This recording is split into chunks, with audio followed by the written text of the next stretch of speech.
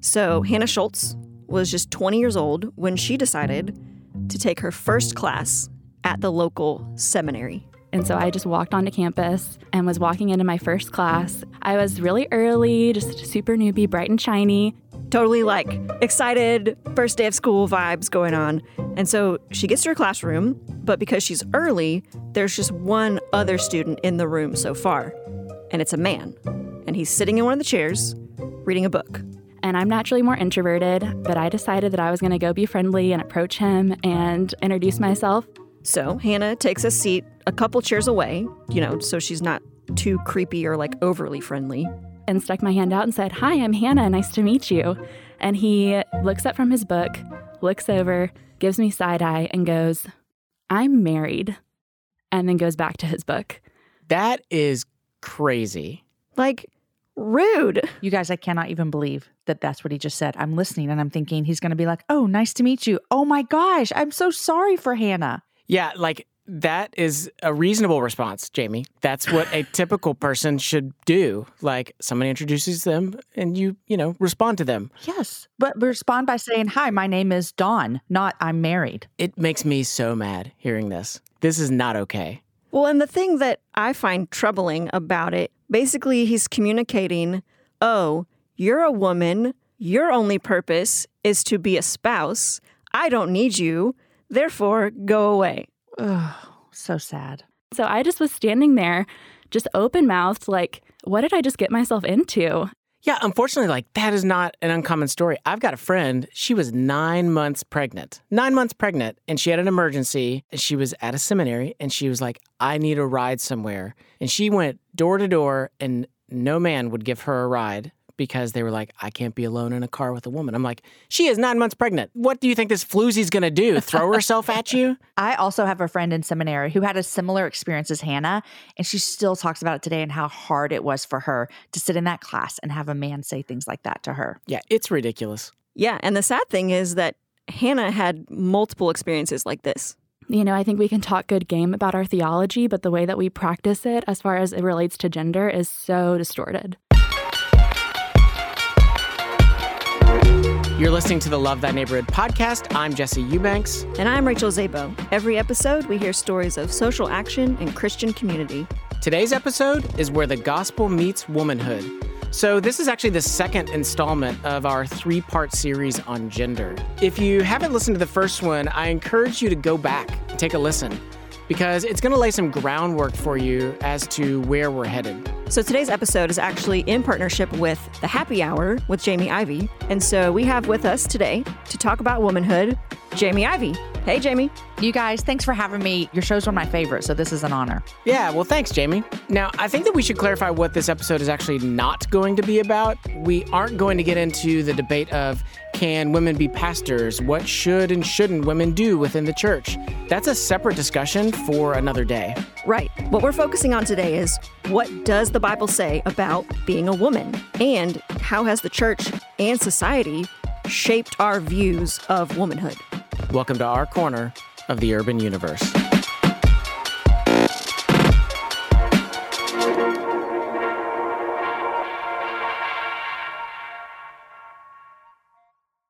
Okay, Jesse. So you got to ask me this question in the last episode about manhood. So I'm going to ask you this time. What do you think makes someone a woman? I do think about somebody that creates space for other people, tends to be more emotionally integrated as a person, tends to be better at multitasking than a man does, can have children, and does have a vagina. Yeah. So again, what we did was we went out and asked folks, what do you think makes a woman a woman? We do not define our life by a man does this or a woman does that. Someone with 2 X chromosomes. Womanhood, I think that it means independence, just being yourself. A person made in the image of God. And anyone who was born having a female organ is a female. Whatever you want to identify as, whatever you want. Like, I don't think there's there's labels on stuff. We got a wide range of people saying what they thought a woman was. I find that very interesting. Yeah. So just like with manhood, defining womanhood it can be tricky and confusing sometimes. Yeah, I agree. But I would also argue that the Bible actually gives us a pretty solid jumping off point for defining womanhood. In the first chapter of Genesis, we see God creates human as two genders, male and female. But then in chapter 2, we get more of the inside story. So God has made the man, Adam, and placed him to work in a garden. Throughout the creation story, God has been calling everything good. But suddenly, that changes. In verse 18, we read, "Then the Lord God said, 'It is not good that the man should be alone. I will make him a helper fit for him.'" Yeah, and that's when God creates woman. Right, and Adam's response is one of pure elation. I mean, he finally has a companion, an ally, a co-laborer in the work God has given. Yeah, this is one of the church's fundamental teachings about women, that they are helpers. The other teaching is that women are life givers or nurturers. And we get this from later in Genesis when Adam calls the woman Eve, saying that she'll be the mother of all living. So from right here in Genesis, we get two big definitions of what it means to be a woman, a helper and a life giver. Okay, so let's talk about both of those. So first, the helper, and I've heard that before, that the woman is the helper. Honestly, the first thing that comes to mind when I hear that is like the movie The Help with Viola Davis about like black women as maids in the 60s. So you're saying like you don't see it as a positive term? Not really. It sounds very like servant-ish, like less than. Yeah. Jamie, is it similar for you? Like, what do you think of when you hear women called helpers? Very similar. It makes me feel almost like a second class, like not the number one, but the number two. And I don't really get to have a voice. I'm just the help. Yeah, and I can understand that. I think if it was reversed and men were referred to as helpers, the way that our culture thinks about those things, I wouldn't necessarily appreciate that either. Yeah, and I think for a lot of women, it's similar. This term of helper, it's not viewed in necessarily a positive light. It seemed very much like the dishes, the meals, changing diapers. So I didn't really know what to do with that term helper. So this is Wendy Alsop. At the time she was married, she was a math teacher at the community college. And, for her, when she was growing up, she actually didn't see any problems with gender. It wasn't explicitly addressed when I was growing up. But my dad only had daughters, no sons. But my dad's own posture toward his daughters, I think, set us up for a confident independence. So Wendy was confident in being a woman, and she thought others should be confident in her too. But eventually, that view of herself changed, and it changed in a negative way. And the thing that ended up changing her attitude wasn't some secular message or a wacko idea. It was the church.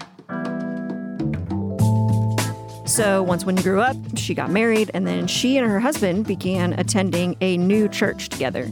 A church they really admired for the church's emphasis on mission, their passion to reach people with the gospel. And naturally, Wendy wanted to be a part of that mission. I volunteered in the church. At that point, I had my master's degree in education and fairly experienced Christian. And so I volunteered and tell them my list of criteria. And they said, well, okay, we need someone to pull chairs from the downstairs of the sanctuary up to the upstairs. And it was kind of humbling, but that's what I did for a little while. Like, okay. It's probably tempting to try to read between the lines right here, but this actually really didn't have anything to do with her gender. Some folks want to be like, see, she's a woman and she's being oppressed because they're making her pull up chairs instead of letting her do like real opportunities. But literally that was the thing the church needed help with at the time. And eventually, Wendy was given other ways to serve. And then I ended up doing, because I was a math teacher at the community college, they put me in charge of writing down the bank deposits for tithes. And then in doing that, she worked closely with 2 deacons in the church.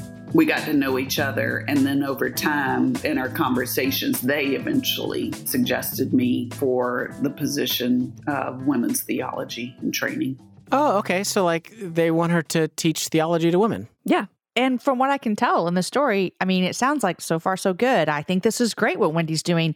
I thought you said the church impacted her view of womanhood in a negative way. Right. So it didn't happen overnight. So Wendy actually spent 6 years at this church. And as she sat under the preaching, spent time with those in leadership, immersed herself in that community, she began to notice that view she had of herself when she was younger, confident, secure, it was starting to slowly fade away. If you looked at it on a continuum of how you view your own voice, in that period, my view of my own voice dipped. So even though I was elevated to speak to many, many women, and there were several elders that I think really valued my voice as well, overall, I was suspicious of my voice.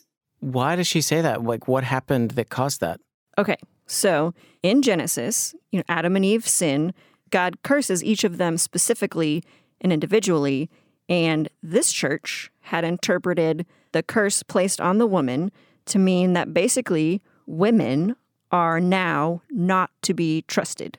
Oh my gosh. I had become convinced that my root problem was that I wanted to manipulate. I thought, wow, I am a manipulator. I didn't think I was trying to manipulate, but surely I am trying to manipulate, even though I don't feel like that's why I'm doing this. I didn't trust myself to speak up. So basically, what Wendy was being told here was that as a woman, she helped by shutting up. That's what it meant. If you're a helper, you help by being quiet. This is also sad for me, for Wendy as well. And honestly, I'm grateful that I'm sitting here listening going, man, I don't think I've ever felt that. Yeah, so being in this church, Wendy is starting to slowly distrust herself, distrust her womanhood. But then here's where things go even more off the rails, is that there was another way that this church told Wendy she needed to be a helper as a woman.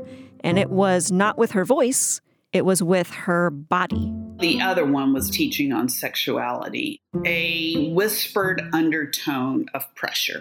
So there was this sort of unspoken expectation that you needed to look like basically a knockout woman. You are a help to your husband basically by being sexy and satisfying him physically. Sometimes it was explicit, more often it was implicit, and that really harmed a lot of women too.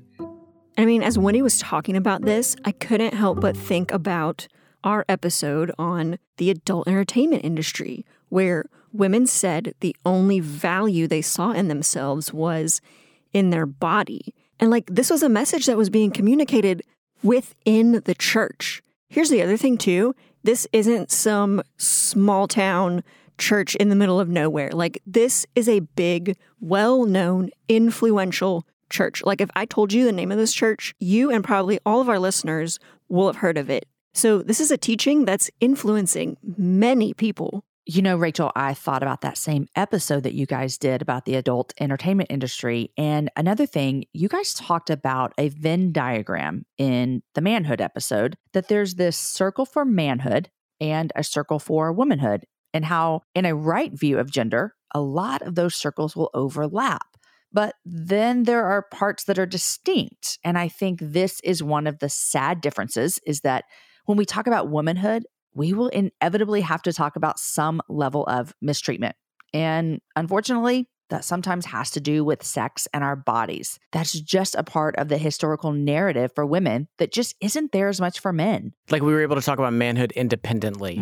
Right. But it's impossible to talk about womanhood without referencing men in some form or fashion. Yeah. So crazy. Yeah. Well, here's what I think. Rachel, there was a point in the last episode where Leandra and I started talking, and you were like, you know what? Let me just let you guys have your bro time. I think you guys are talking about some really important things, and I think it may better serve people to allow you all just to talk without me interjecting so much. So I'm actually going to sit back, and I just want to listen. I'll rejoin you guys at the end. Okay, like I did in the other episode. Yeah. Okay. I'll be back later.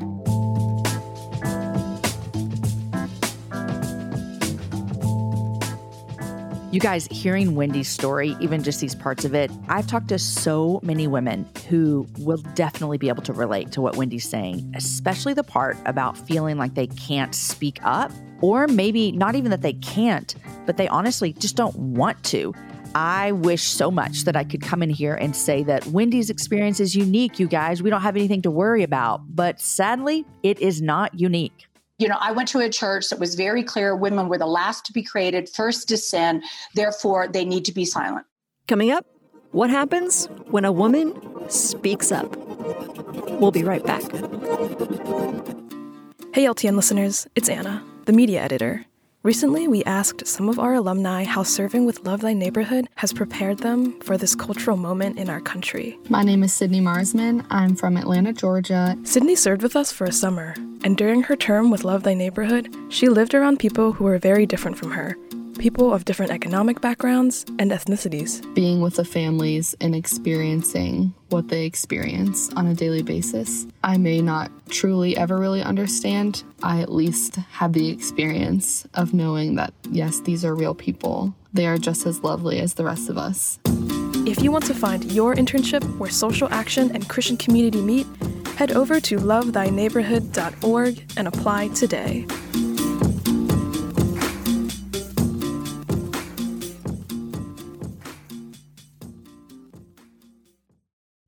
You're listening to the Love Thy Neighborhood podcast. I'm Rachel Zabo. And I'm Jamie Ivey. Today's episode is where the gospel meets womanhood. So we've seen that God created women to be helpers, but that within the church, this gender identity can become really distorted. Yeah, a common manifestation being that women are to be silent and submissive. And if you try to break out of this box, you're going to face some consequences for it, which is what happened to my friend Lisa Bevere. Yeah, I'm so thrilled to be back with you. I know. Welcome back to the house. So actually, I had Lisa on my show this past November, and I'd like to play a clip for you, a part of that conversation, because it captures so well some of the things that we're talking about today. So at one point, Lisa told me this story about her and her husband, John. Absolutely. Well, John was a youth pastor, and he had such a heart and realized that he did not have the totality of speaking into these young women's hearts. And so he's always been like, Lisa, I want you to do this with me.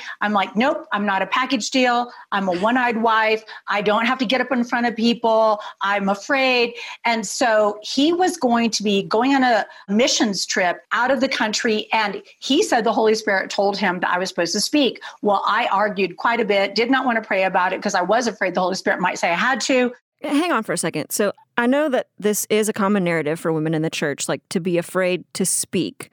But like, why is that? Like, where does this idea or this teaching come from? You know, Rachel, there's these verses in 1 Corinthians that a lot of people use for this about the women keeping silent in churches.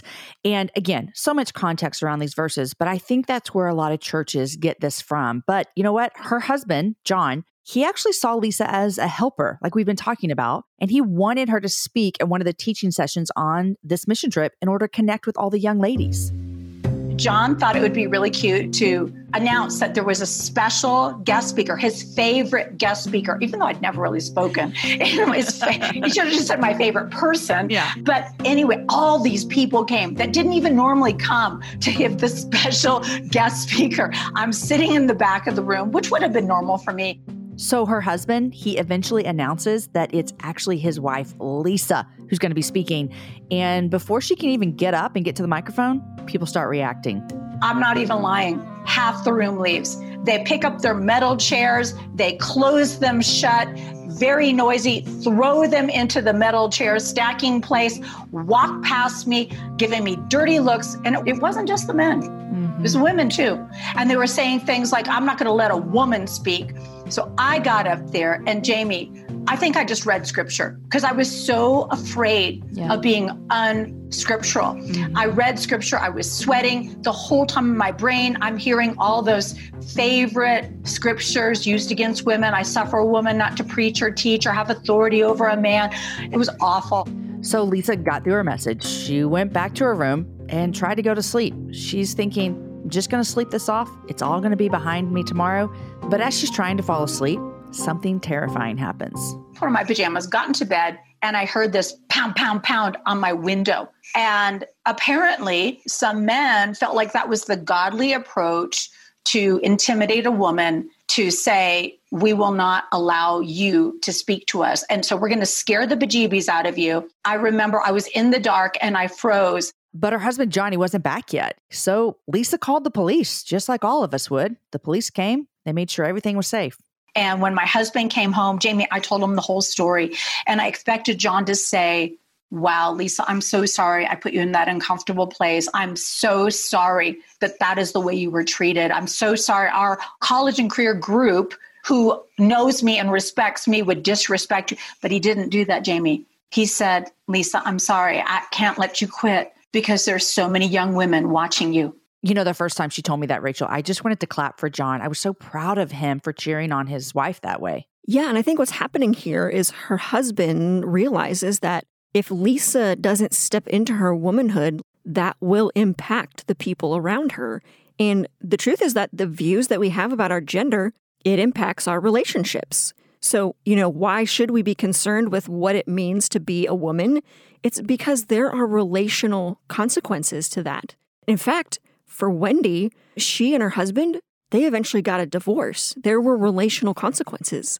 And I'm not saying that it was because of Wendy's failure to be a woman that they got a divorce. But what I am saying is that our gender, it's relational. And I really regret not using my voice more in my own marriage. I was suspicious of my own voice, and I wish I had used it earlier. Now, I don't think my husband had been discipled to hear my voice. So probably if I had used it earlier, our marriage would have ended earlier. It definitely affected the confidence I did not have in how to navigate conflict with him.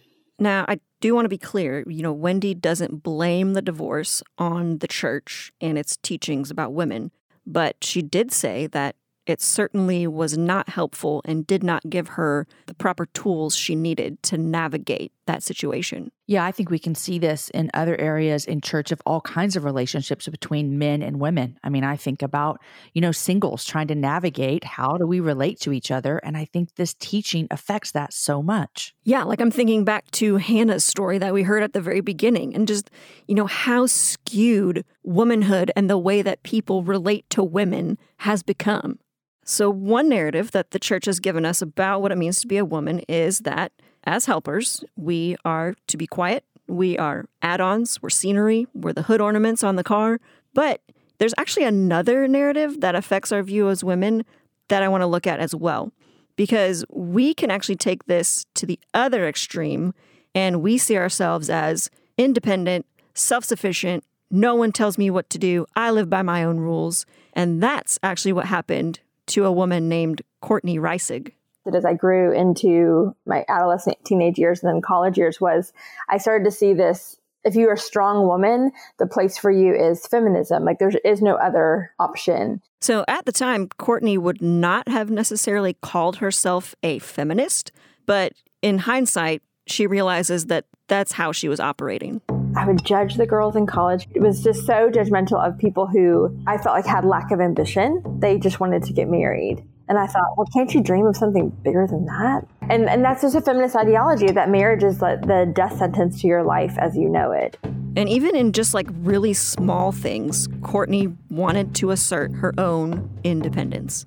And I really struggled with, if a guy wanted to hold the door open for me, I was like, I don't need you to hold the door open for me. I can do it myself. And at the time, Courtney saw her attitude as godly, or at least more godly than the other women who were around her. I really scoffed at some of the ways that I saw women trying to be more traditional. And I thought, well, I'm going to go on the mission field, or I'm going to go into ministry, and I'm going to do something really important for the Lord. And you can give your life up and waste your college degree. I wouldn't have said it in those harsh terms, but I really thought it in my head. And, looking back now, Courtney can see how it wasn't the Bible that was influencing her view of herself, but it was feminist ideology. In our generation, we don't really realize how feminism has influenced everything, and it's kind of the air we breathe. I think we should also be pretty thoughtful here because feminism can mean different things to different people. Right. Okay. So a very basic definition of feminism is recognizing the equality and full humanity of women and men. And I think as Christians, we would say, yeah, that's great. So yeah, not all feminist influence is necessarily bad or wrong. But what I'm talking about here and what Courtney is getting at is more of the trajectory of the feminist movement in the United States. So actually, I think what might be helpful is to do a quick history of modern feminism in our country. So to date, the feminism movement has come in 3 waves. So let's look at those 3 waves. The first wave happened around the late 19th and early 20th century. So the main thing that happened was concerning a woman's right to vote. And actually, a lot of Christians were very involved in this movement. I love the first movement because women deserve the right to vote. Obviously, we love this. Okay, what's the second wave?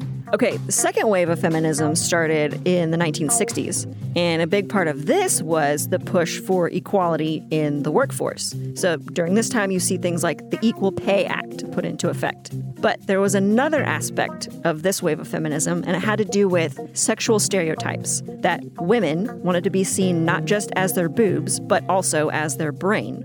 And so within this wave, you start to see the discussion of reproductive rights emerge, as well as rethinking terms of roles and importance in the nuclear family. You know, Rachel, this is actually what I think of when I think of feminism, this wave that, women have not only just boobs, but we also have brains. So what's the third wave? Okay, so third wave feminism, which began in the 1990s, brings us to some of what we kind of see today, that gender is fluid, sexuality is fluid, no one can tell a woman what she can or can't do. And a big way that this plays out is actually in wielding sex as power. So not only should women be equal to men in their societal rights, not only should women be equal to men in their work, they should also be equal to men in their sex life. Here's Courtney. It was this whole, I can have sex like a man has sex. There's no consequences. There's no attachment. I mean, I remember thinking, like, if I get pregnant, I'll just get the morning after pill. Like, it was just no problem. So I see the first wave, awesome, women voting, great. Second wave, I see a lot of great things as well. I start to see some negative things come in, but I got to be honest with you, Rachel, this third wave makes me a little bit uncomfortable for how this actually helps us as women. Yeah, absolutely. Like, now, did good things come out of the feminist movement? Yes. But if we think again about that Venn diagram of manhood and womanhood, the circles used to be too far apart. And so some of feminism helped bring those circles closer to where they should be. However, as feminism has continued, we've now gotten to a point where society would like to see the circles just completely overlap and there's no distinctions. Equality equals sameness, which is kind of a feminist ideology of if you're equal, you must be the same and there must be no distinctions. So I think that's the really devastating consequence of third wave feminism, is it has created such a level of confusion of how we're supposed to actually live. I think it's this third wave of feminism that we talked about that brings about the other aspect of womanhood that we mentioned at the beginning, which is that women are life givers, and there are some narratives within the pro-choice movement who would say that women don't have to embrace this aspect of their gender if they don't want to. It's like what Courtney was saying when she said she can have sex like a man with no repercussions of bringing forth new life because of what the pro-choice narratives are saying, that a man can have sex and if a baby's made, it doesn't affect his body like it would a woman's. And so I think that society has sadly undermined this particular aspect of womanhood. Right. So when it comes to being helpers and life givers, society likes to push against that. But in the church, we often take this to the other extreme. So helping means you do whatever the men around you say to do. And life-giving means you have children. So if you're single or you're experiencing infertility or you're married and you're choosing not to have kids, that somehow you are less of a woman. And we would say that is not true at all. Yeah, I agree. I mean, there's this idea that, a woman's highest calling is to be a mom and a wife. But I have plenty of women who are chasing Jesus faithfully, and they're neither of those. Yeah, I mean, honestly, Jamie, that is my life. Like you just described me. So like I am single and I don't have any kids, but I don't think that that makes me any less of a woman than, say, some of my friends who are married and do have kids. I hear you. And I think that's one of the areas that we're seeing the church has failed. And just as another woman to another woman, I want to encourage you and say that you are fully woman and able to be used by God. Thanks.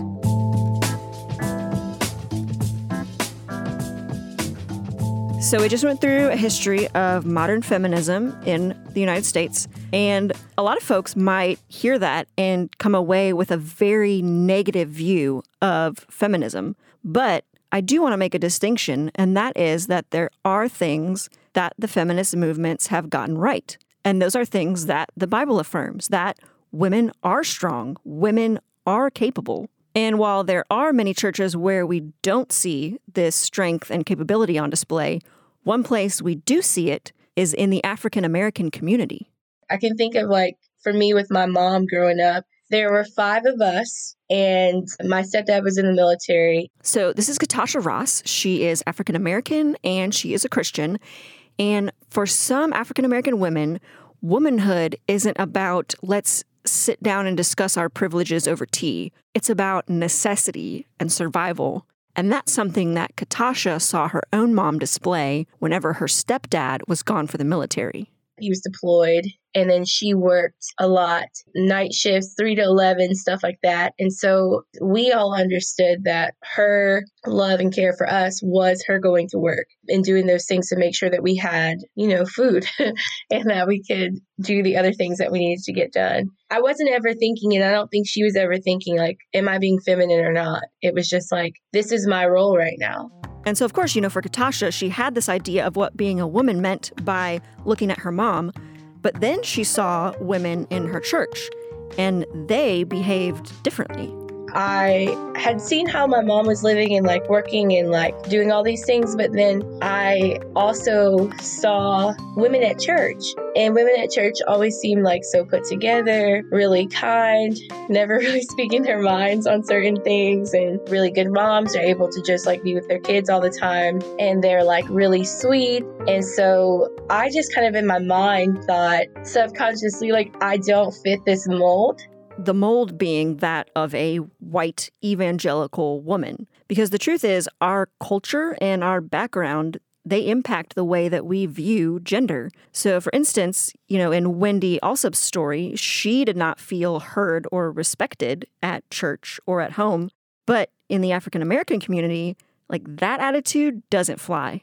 When I think of my mom's 5'5", right? And my older brother, he is 6'3", and he's a bus. He's huge. But he would never cross her. He would never just try to pull one over on her because there's that level of respect there. And I would say it's respect of her position as a mother, but also as a woman. You just don't do that.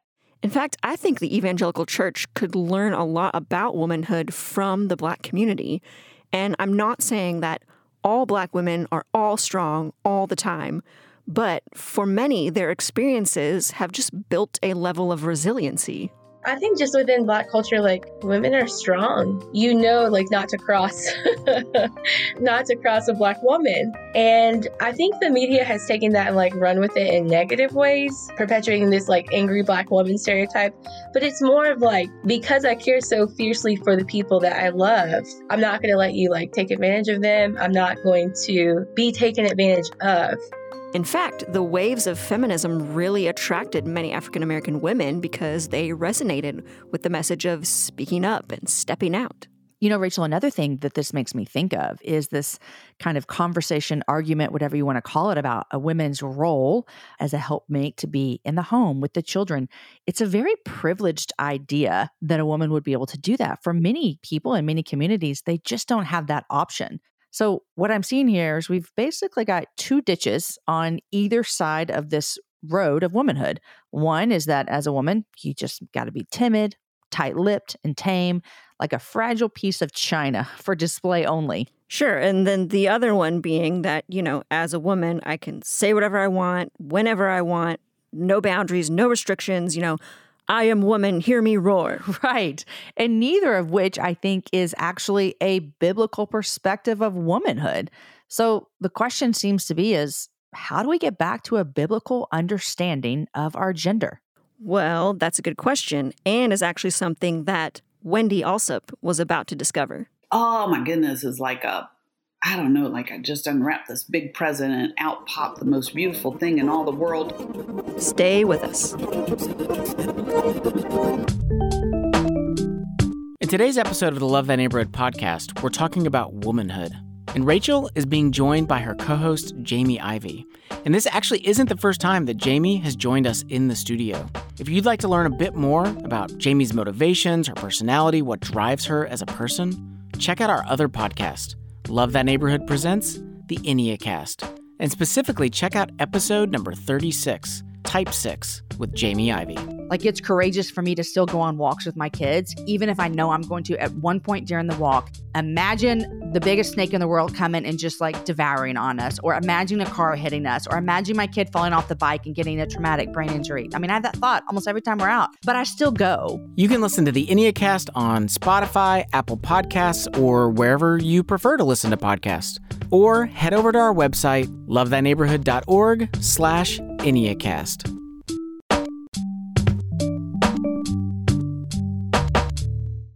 Welcome back to the Love Thy Neighborhood podcast. I'm Rachel Zabo. And I'm Jamie Ivey. Today, where the gospel meets womanhood. So far, we've looked at distortions from the church and from society, but what's a biblical view of womanhood? So do you remember Wendy Alsop? She was the woman who her dad had raised her to be really confident, but then her church, slowly choked that out of her. Yeah, the one who started stacking chairs and then working with the finances and then was teaching theology. That Wendy? Yeah, that's her. So the church that she was going to, it has since dissolved, but that didn't mean that its influences on Wendy's view of womanhood had.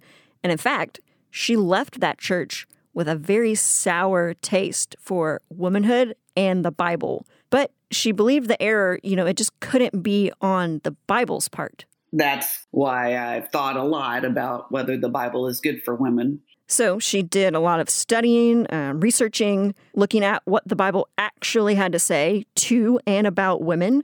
And the thing she came across that changed her outlook was actually all the way back in Genesis 2, when God calls the woman that he's making a helper. And in studying that, Wendy discovered that helper, or Ezer in the Hebrew, is actually a name given to God himself throughout Scripture. And it just, oh my goodness, is like I just unwrapped this big present and out popped the most beautiful thing in all the world to meditate on. And it was so transformative. Oh my goodness, it was transformative. I mean, I just can't say enough about how different it was to understand that God is our helper. Okay, so in Genesis 2, when God says he's making a helper, the Hebrew word is Ezer, and that's E-Z-E-R. And this word shows up 21 times in the Old Testament, and 16 of those 21 times, it's used in reference to God acting as a helper for his people. I love Deuteronomy 33. Blessed are you, O Israel, who is like you, a people saved by the Lord. He is your shield and helper, your Ezer, and your glorious sword. Your enemies will cower before you, and you will trample down their high places. Yeah, I mean, I even think about Psalm 33. We wait and hope for the Lord. He is our help, our Ezer and shield. Yeah, my favorite is Psalm 121. It says, I lift up my eyes to the hills. Where does my help come from? My help comes from the Lord, the maker of heaven and earth. It's that same word. Yeah, and I mean, in some cases, there's even a sense of fierceness to it. So in the book of Hosea, God says, you are destroyed, O Israel, because you are against me, against your helper. There's this sense of strength or battle to this term. It's not let me serve you tea and cookies. Right. It's here come the reinforcements. It's so great. And I was like Wendy, Rachel, when I first discovered this word used throughout Scripture, it was eye-opening for me. It's a more robust, noble help. It's a rescue help. I mean, it's more than folding socks, it's the hand up out of the well. You've fallen, you're in duress, you are broken on the side of the road. It's a noble, strong help. I mean, think about all the women we have as examples in Scripture. We've got Deborah, Ruth, Rahab, Tamar, plus so many more.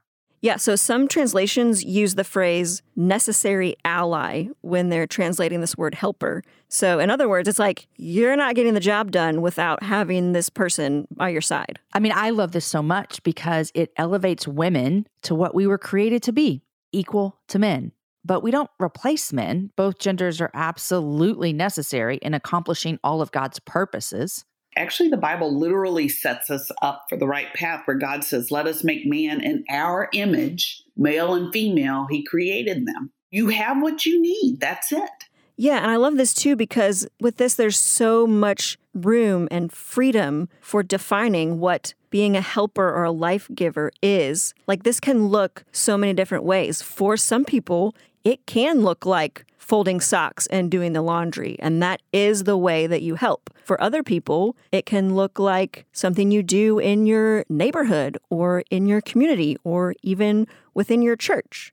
My pastor comes to me regularly for help. And it's not just help for passing a woman's application to some sermon. I help him in strong ways. Sometimes he'll send me a sermon and ask me what I think about it. We work a lot together. It's beautiful. It's how it's supposed to be. I don't manipulate him. I don't want control of the church. I'm helping him in the ways he needs it. So Wendy actually wrote all her findings in a book, and it's called Is the Bible Good for Women? And her answer is a definite yes. You know, there's also another form that this can take, and I think it's so crucial in helping younger women learn what it means to step into their womanhood. This is something my friend Lisa Bevere is very passionate about. When I got saved, Jamie, I was just like, I don't know how to do marriage. I don't know how to do motherhood. I don't even like women, so that's a problem. When you are a woman, I kind of hate myself. What does that look like? Yeah. And for the first 8 years of my marriage, Jamie, I kept watching for a woman to notice me, watching for a woman to come alongside and say, baby girl, I see you struggling. You know, like, I want to help you. Yeah. But that woman didn't happen for me. And today, because Lisa didn't have that for herself, she spends so much of her time today teaching women how to do life with one another, how to learn from one another. And I think right now we have a gap.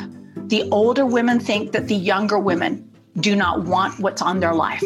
And the younger women think that the older women are too busy golfing, they're retired, getting facelifts or whatever's going on in their life. They don't have time for that younger generation. And there's this gap. And Jamie, when I looked up the meaning of the word gap, it's not a store. It's actually a breach in a wall or a military barrier that leaves both sides in an assailable position.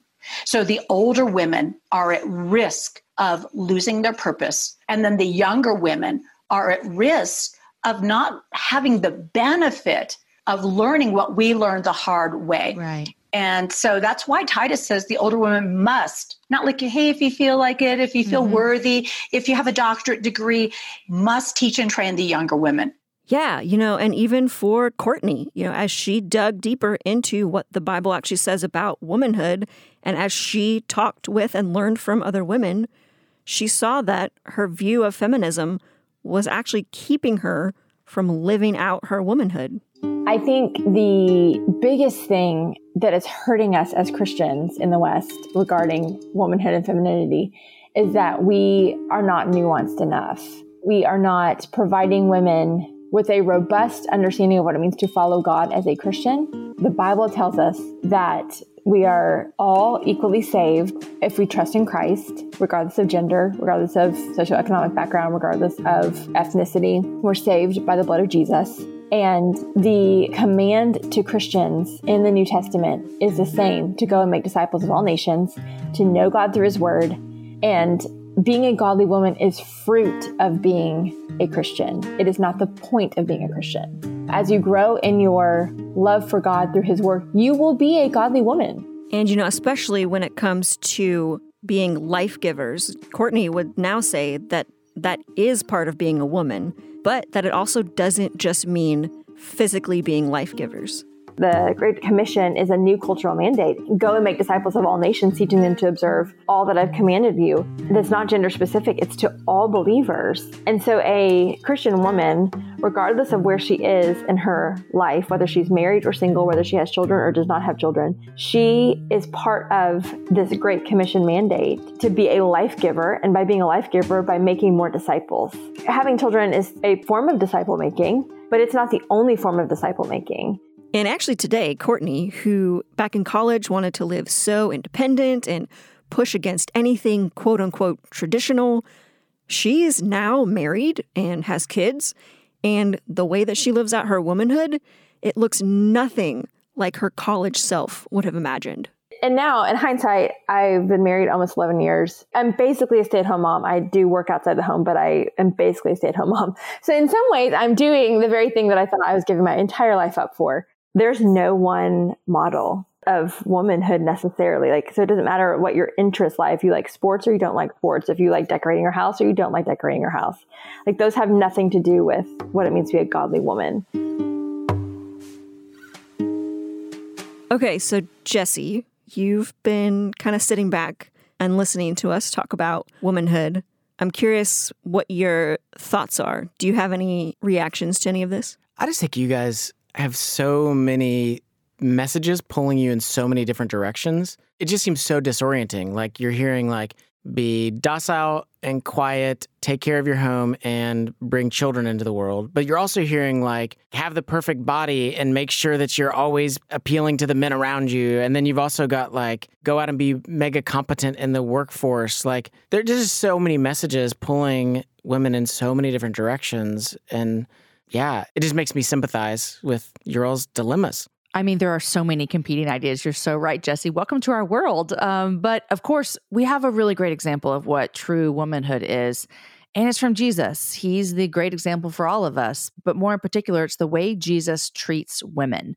You know, Jesus restores us in our womanhood by empowering us and actually needing us in his work. We see this all throughout the New Testament. Yeah, you're right. You know, during the time that Jesus was on earth, women were so devalued in that society that a woman's opinion didn't even hold up in court. Like they weren't trusted.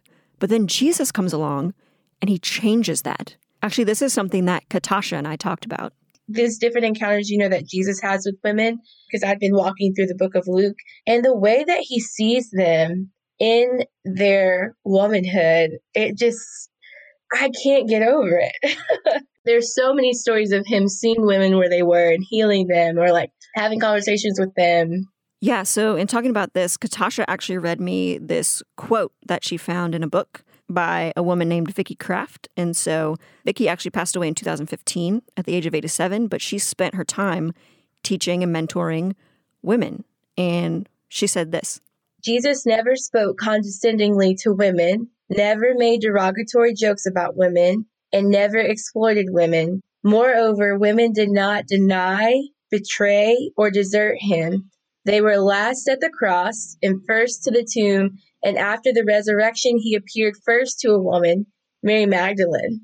You know, earlier we heard a teaching that women were the last to be created and the first to sin, and therefore we can't be trusted. But this shows how Jesus restores us to right womanhood.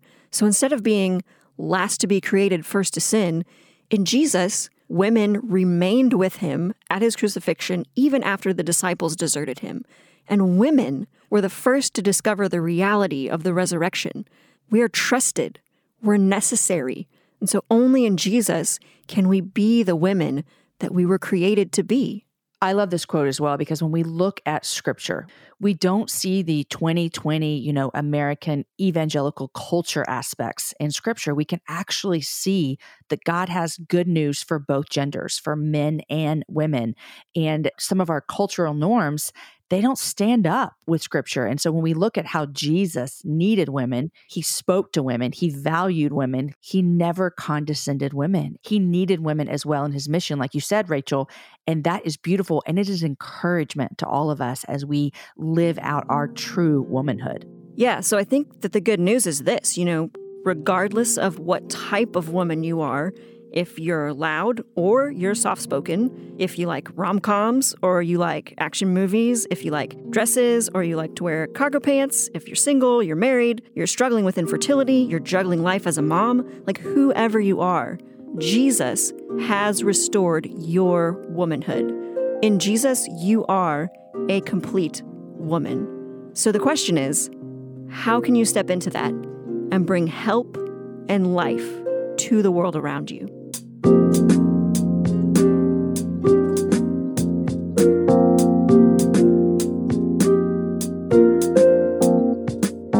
For even more resources on womanhood, including books by Wendy Alsop, Lisa Bevere, and Courtney Reisig, or to hear past episodes of this podcast, visit our website at lovethyneighborhood.org/LTN podcast.